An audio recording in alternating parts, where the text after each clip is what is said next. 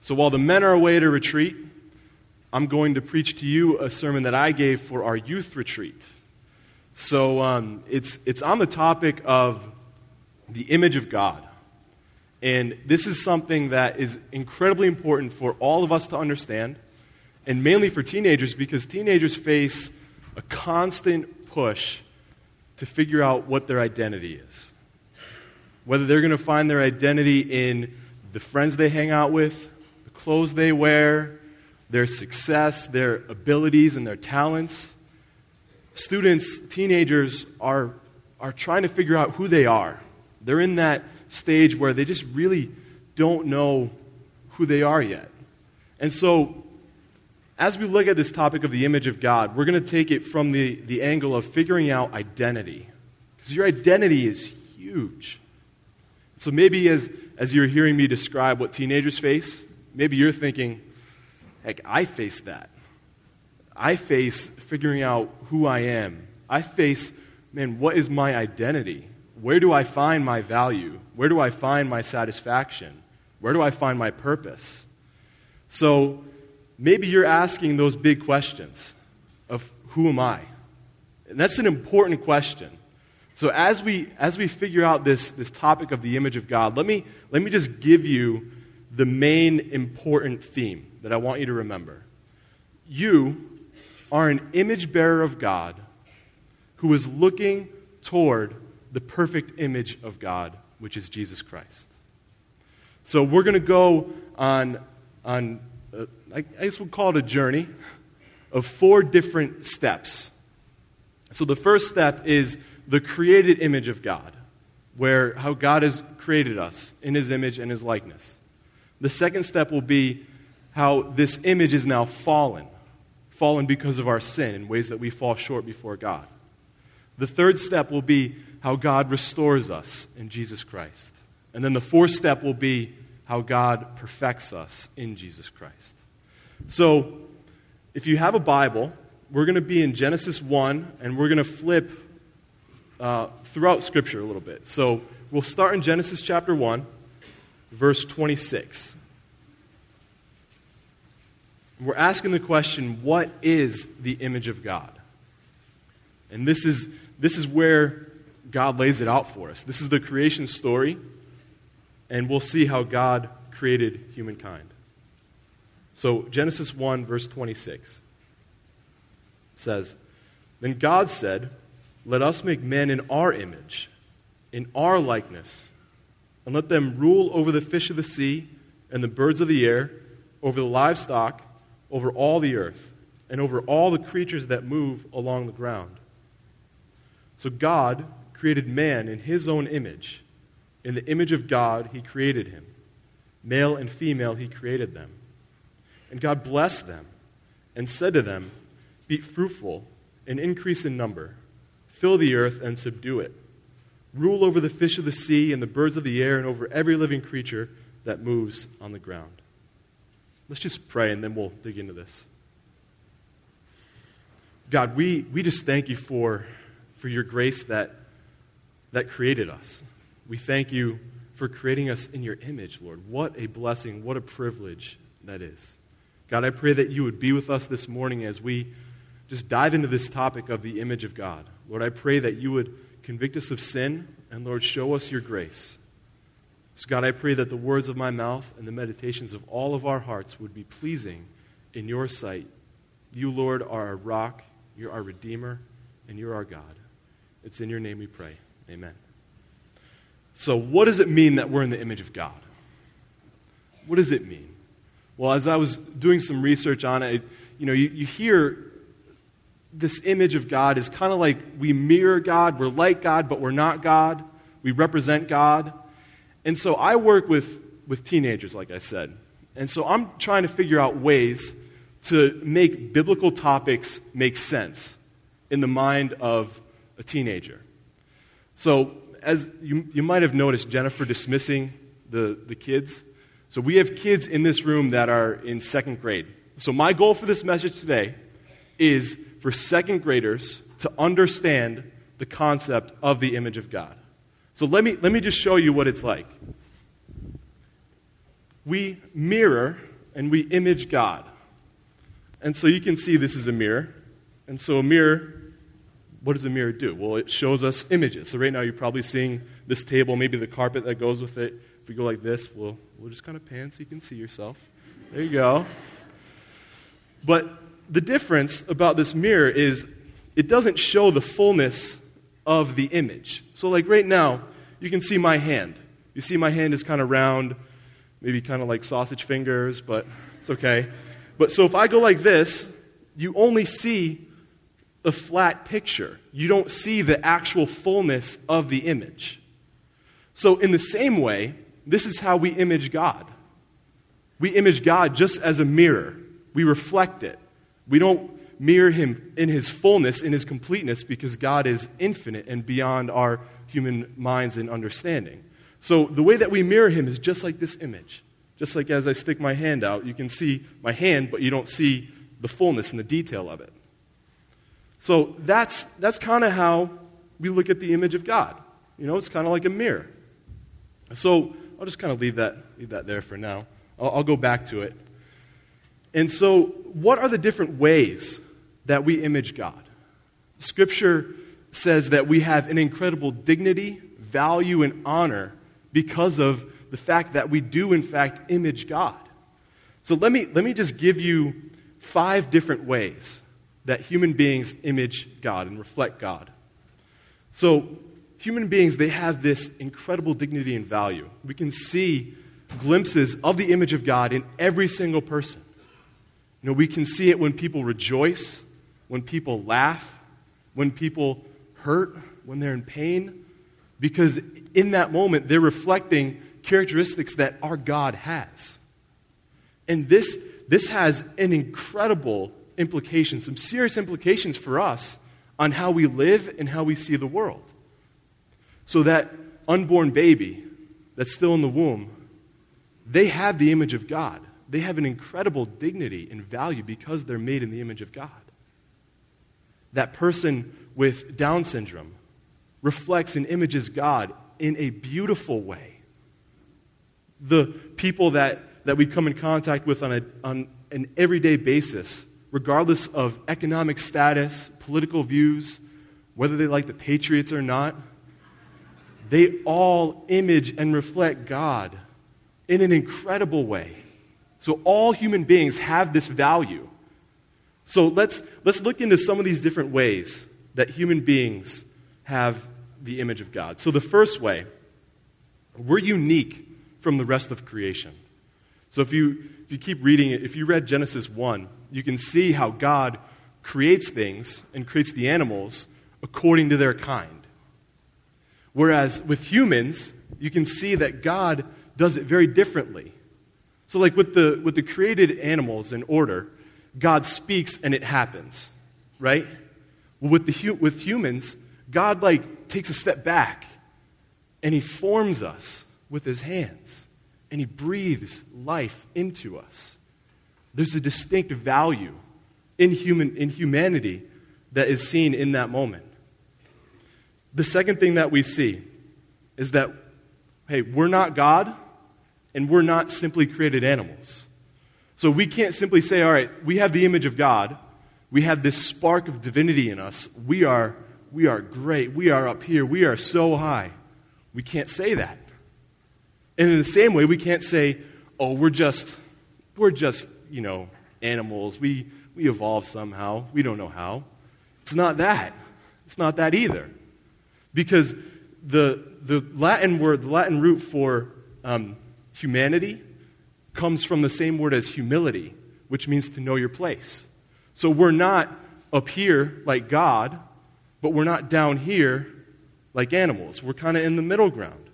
We're made in the image of God and able to oversee the animals.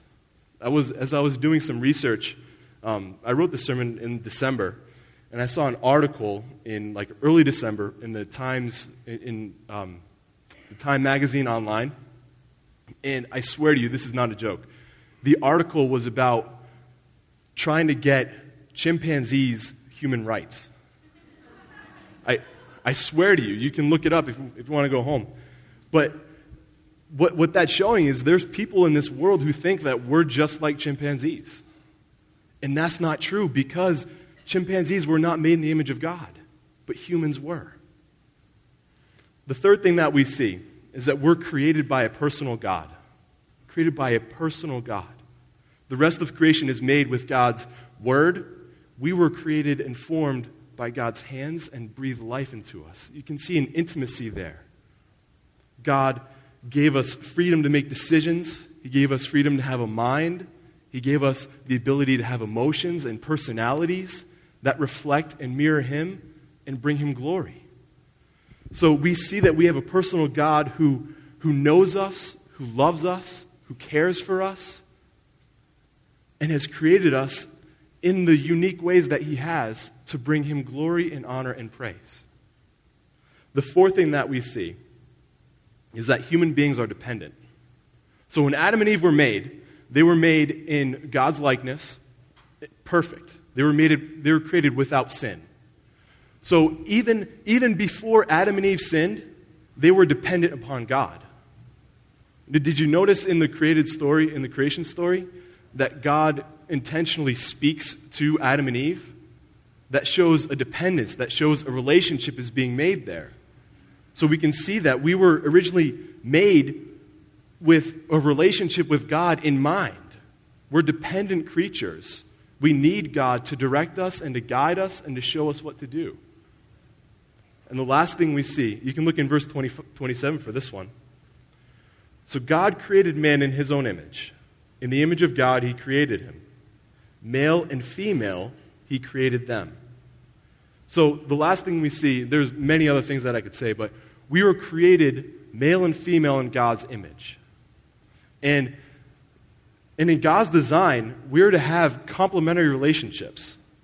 So male and female were created in God's image equally. You know, if you're familiar with the creation story, Eve is taken from Adam's rib, from his side, to show an equal partnership, an equal relationship there.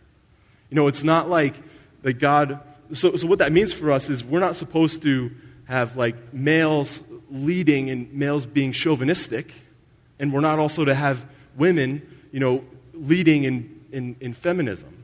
So what that shows is that there's equal relationships. There's an equal partnership, and God created us to serve each other, to love each other, to encourage one another, and to care for one another, ultimately to live for God and to bring Him glory in all that we do. And so God has created us in our unique ways, male and female, to image God perfectly. So there's so many other things that I could say. We don't have time for it. But ultimately what these different things show us is that we mirror God. And thankfully, we don't have to try to be in the image of God. We simply have to just be alive, and we're in the image of God. We were created with a unique value, an inherent purpose to image God and display Him to the world. And so God created us as His image bearers, not because He needed us in any way, but because He wanted to give people, to give humanity an opportunity to share in His infinite blessings and His infinite perfections. So we can see that this image of God is so important for us to understand. You know, God created us with a mind, with a heart, with thoughts, with feelings. And He also created us with a mind that can understand what's right and wrong. So inherent in the image of God and what makes us different from animals is that we know what's right and wrong. You know, we have the ability to make a good decision. We also have the ability to make a bad decision, unfortunately. And so we're moral agents who make these decisions, and we can either defame God and live for ourselves, or we can obey God and live for Him. And so the first place in the Bible that we see this disobedience is in Genesis 3. And so this is going to take us to the next step of the fallen image. All right, so look at Genesis 3. It's just on the next page. What has gone wrong? Well, we know Adam and Eve sinned. So this is the account that we're going to read. Genesis 3, starting in verse 1. It says, "Now the serpent was more crafty than any of the wild animals the Lord God had made. He said to the woman, 'Did God really say, you must not eat from the tree in the garden?' The woman said to the serpent, 'We may eat fruit from the trees in the garden, but did God say, you must not eat fruit from the tree that is in the midst of the garden, and must not touch it, or you will die?' 'You will not surely die,' the serpent said to the woman, 'for God knows that when you eat of it, your eyes will be opened, and you will be like God, knowing good and evil.' When the woman saw that the fruit of the tree was good for food and pleasing to the eye, and also desirable for gaining wisdom, she took some and ate it. She also gave some to her husband, who was with her, and he ate it. Then the eyes of both of them were opened. They realized they were naked, so they sewed fig leaves together and made coverings for themselves. Then the man and his wife heard the sound of the Lord God as he was walking in the garden in the cool of the day, and they hid from the Lord God among the trees of the garden. But the Lord God called to the man, 'Where are you?' He answered, 'I heard you in the garden, and I was afraid, because I was naked, so I hid.' And he said, 'Who told you that you were naked? Have you eaten from the tree that I commanded you not to eat from?' The man said, 'The woman you put me here with, she gave me some fruit from the tree, and I ate it.' Then the Lord God said to the woman, 'What is this you have done?' The woman said, 'The serpent deceived me, and I ate.'" So we don't have time to dig into all the things that are happening here. But what we can tell is from this moment on, the future of humanity is sealed. Through Adam's sin, the image of God is now marred. Romans 1, it talks about how the creation is subjected to futility because of sin that entered into the world through this moment. So let me just show you what this does to the image of God. So we have this mirror, and if you're familiar with the story, you can kind of see how Adam's disobedience and lack of leading Eve,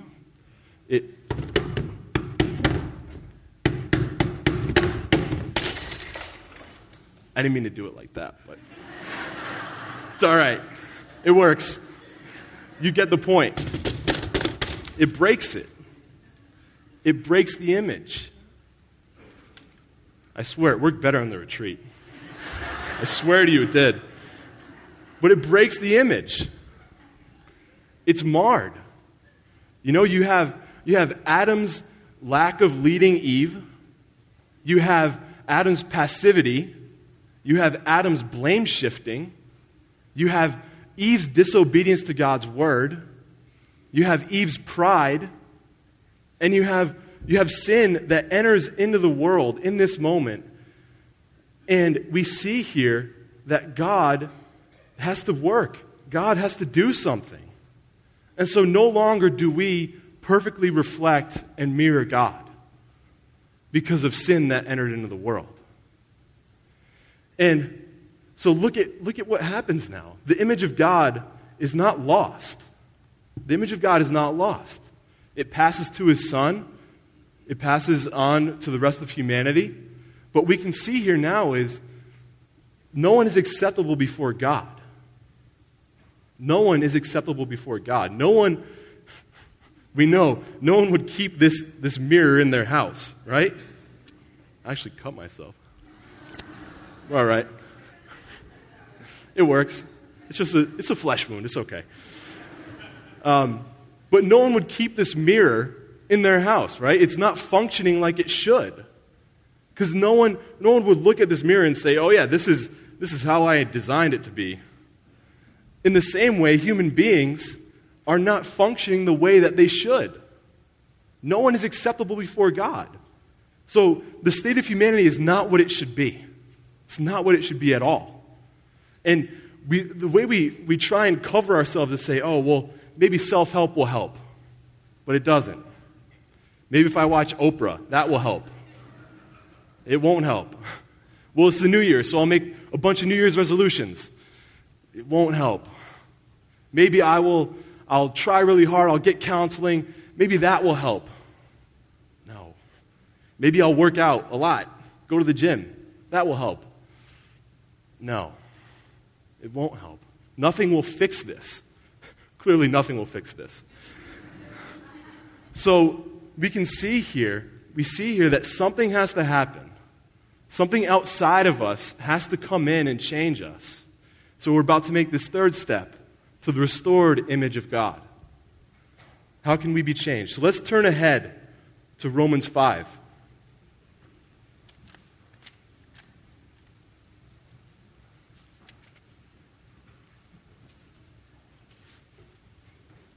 Romans 5, verse 12.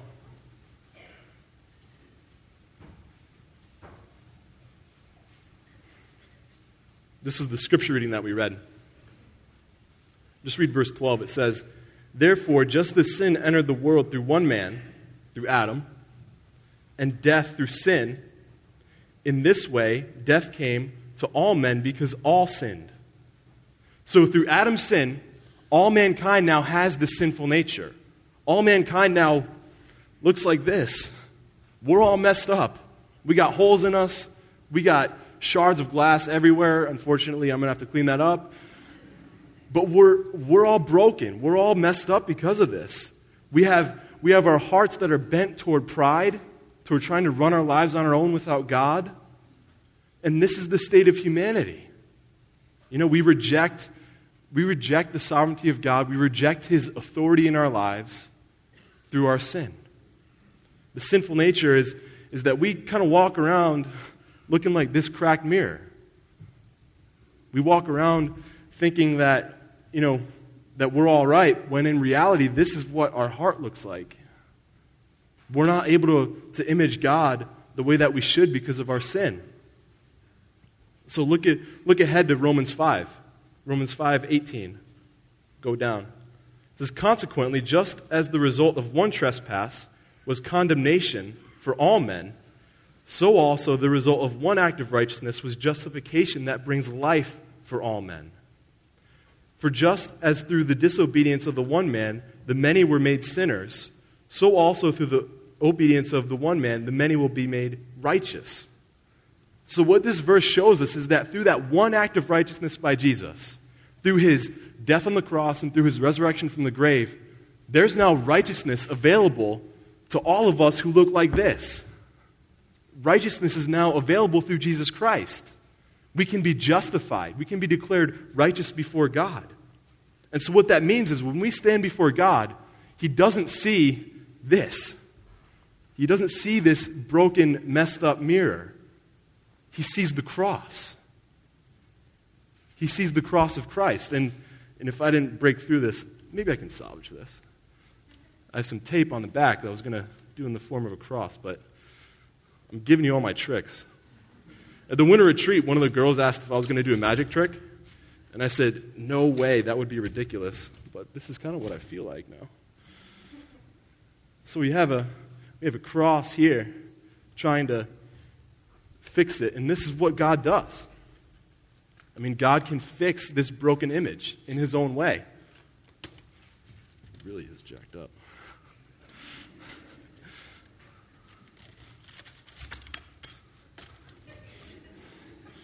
Oh, this is fun. This is like a show. This is great. And the cross, this is a scrappy cross, but it's all good. But that's what God sees. He doesn't see the fact that there's shards of glass everywhere. He sees the cross. So when we stand before God with our messed up heart, messed up life, He doesn't see that. He sees Jesus. He sees the perfect record of Christ covering our sin, covering the ways that we fall so short before God. And so as God's image bearers, we're made to mirror God as an act of worship. And so what's the way that we do that now because of our sin? Well, the best way we do that now is when we turn back to Him, when we believe in Him. So that when we stand before God, if we believe in Jesus and trust in His death on the cross for our sins and His resurrection from the grave for our new life, God sees the cross. He doesn't see that broken mirror. And so, if you're here today, my life is just so beyond repair, and you feel the guilt of shame, the guilt of sin, the ways that you fall so short before God, if that's you, and you feel like this messed up, broken mirror, come to Jesus. I mean, come to Christ. I mean, that's why he came.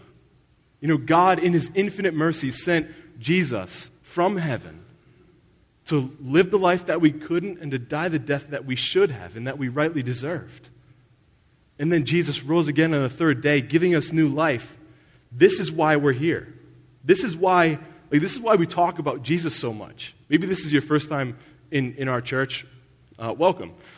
But this is why we talk about Jesus. Like every song that we sing has the name Jesus in it. We're all about him. And the reason why is Jesus makes us new. Jesus cleanses us. Jesus gives us this new life. And so Jesus, he gives us his perfect record of righteousness. You know, the verse that we're reading, Jesus is known in scriptures as the second Adam. The second Adam who brought new life. You know, Jesus is now our new representative before God who takes our place for our sins.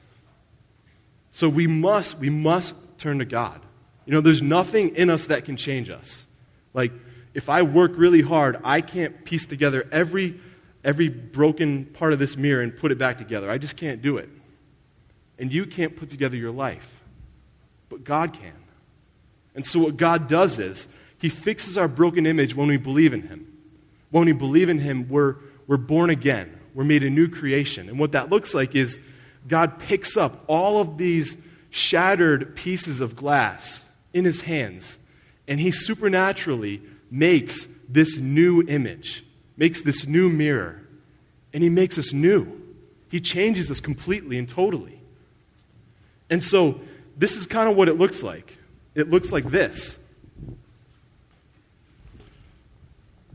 We look like this. We don't look like that jacked up mirror. We look like Christ.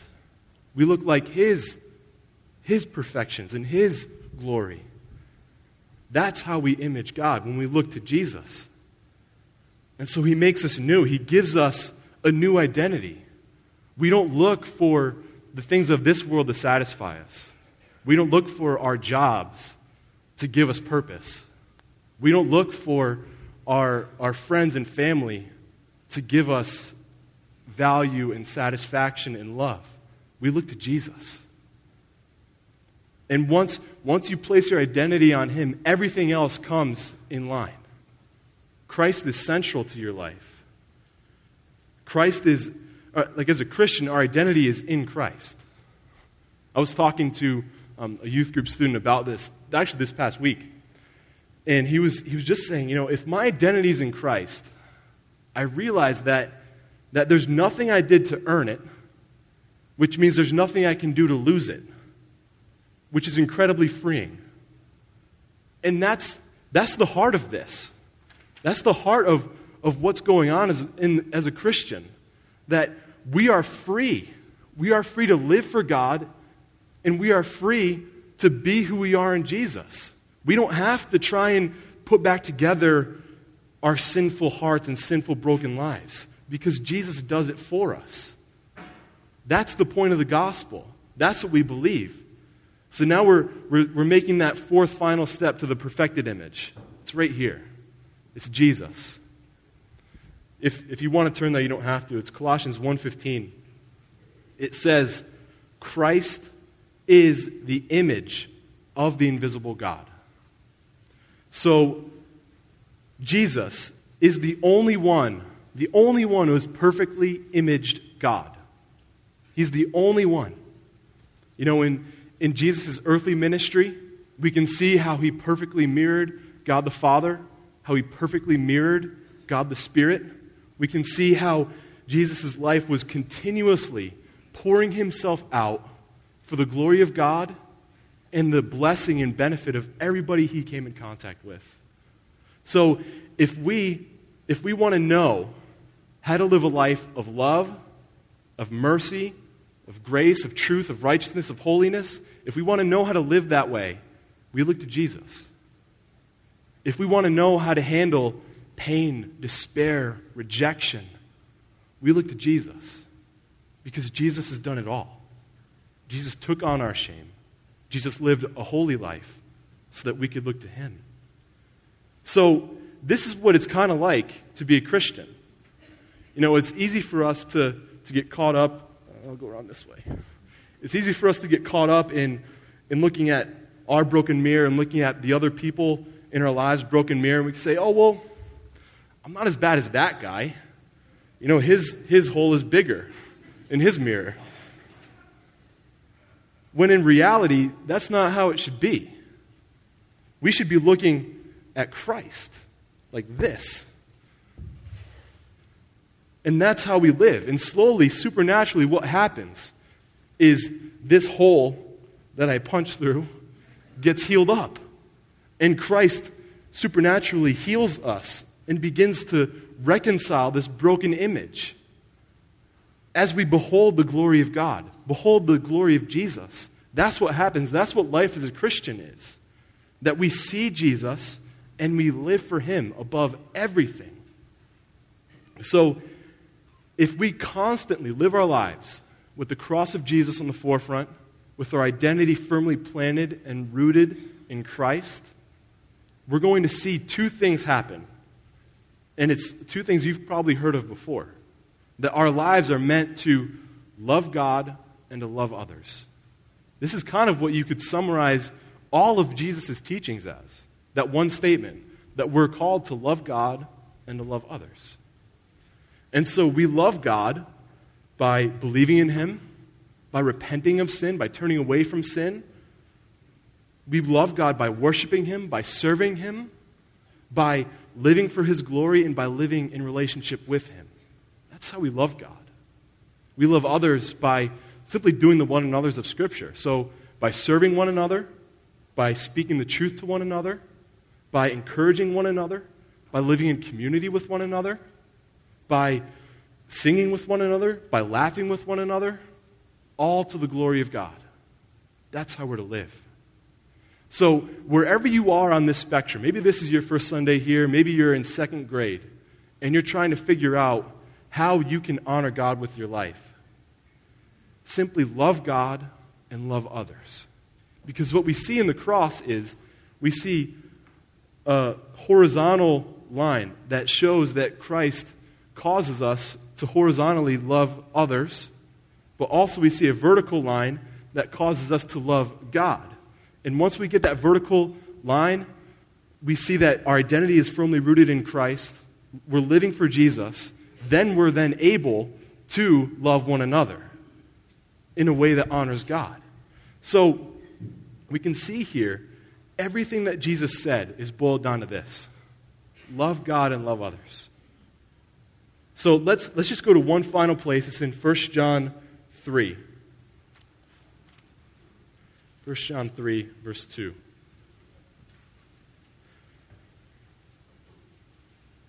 This is where it gets crazy. Crazier than punching a hole through a mirror on a stage in front of a couple hundred people. Crazier than that. Look at verse 2 of 1 John 3. It says, "Dear friends, now we are children of God, and what we will be has not yet appeared. But we know that when he appears, we shall be like him, for we shall see him as he is." So in our human life, we have this sinful nature. We look like this. We have a sinful nature, a sinful heart. We're trying to grow in holiness. We're trying to make that shift to start looking like this. But you know, we never will get there.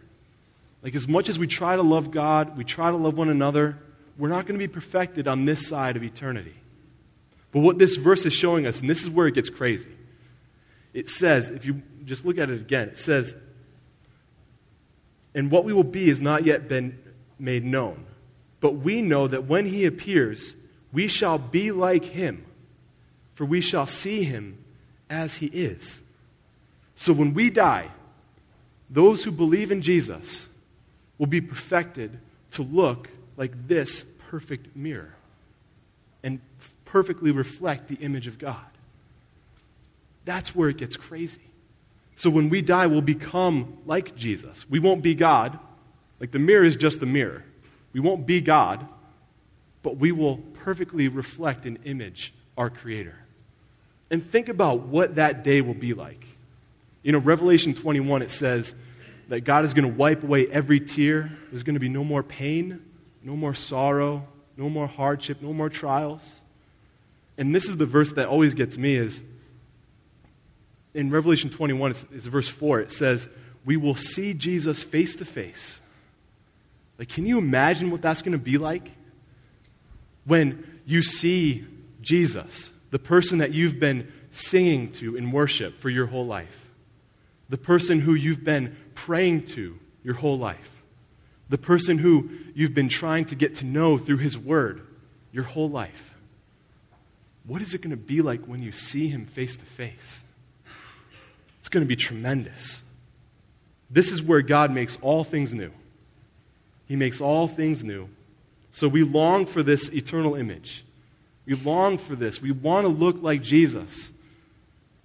And in the meantime, we're caught here, but the way that we grow is by looking at Jesus, not looking at ourselves, because that just promotes despair. Let's look to Jesus, because that's where joy is, that's where satisfaction is, and that's where we find our identity. So the answer to the question, who am I? You are an image bearer of God who's looking to the perfect image bearer of God, which is Jesus Christ. So let's pray.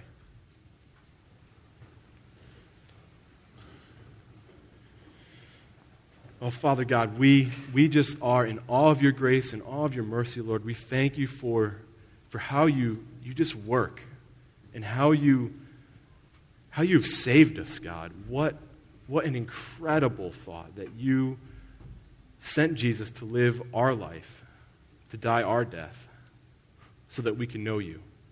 God, we owe to you everything, Lord. I pray that you would be with us. Lord, I pray if there's people in here that have not put their trust in you, Lord, I pray that they would do that now.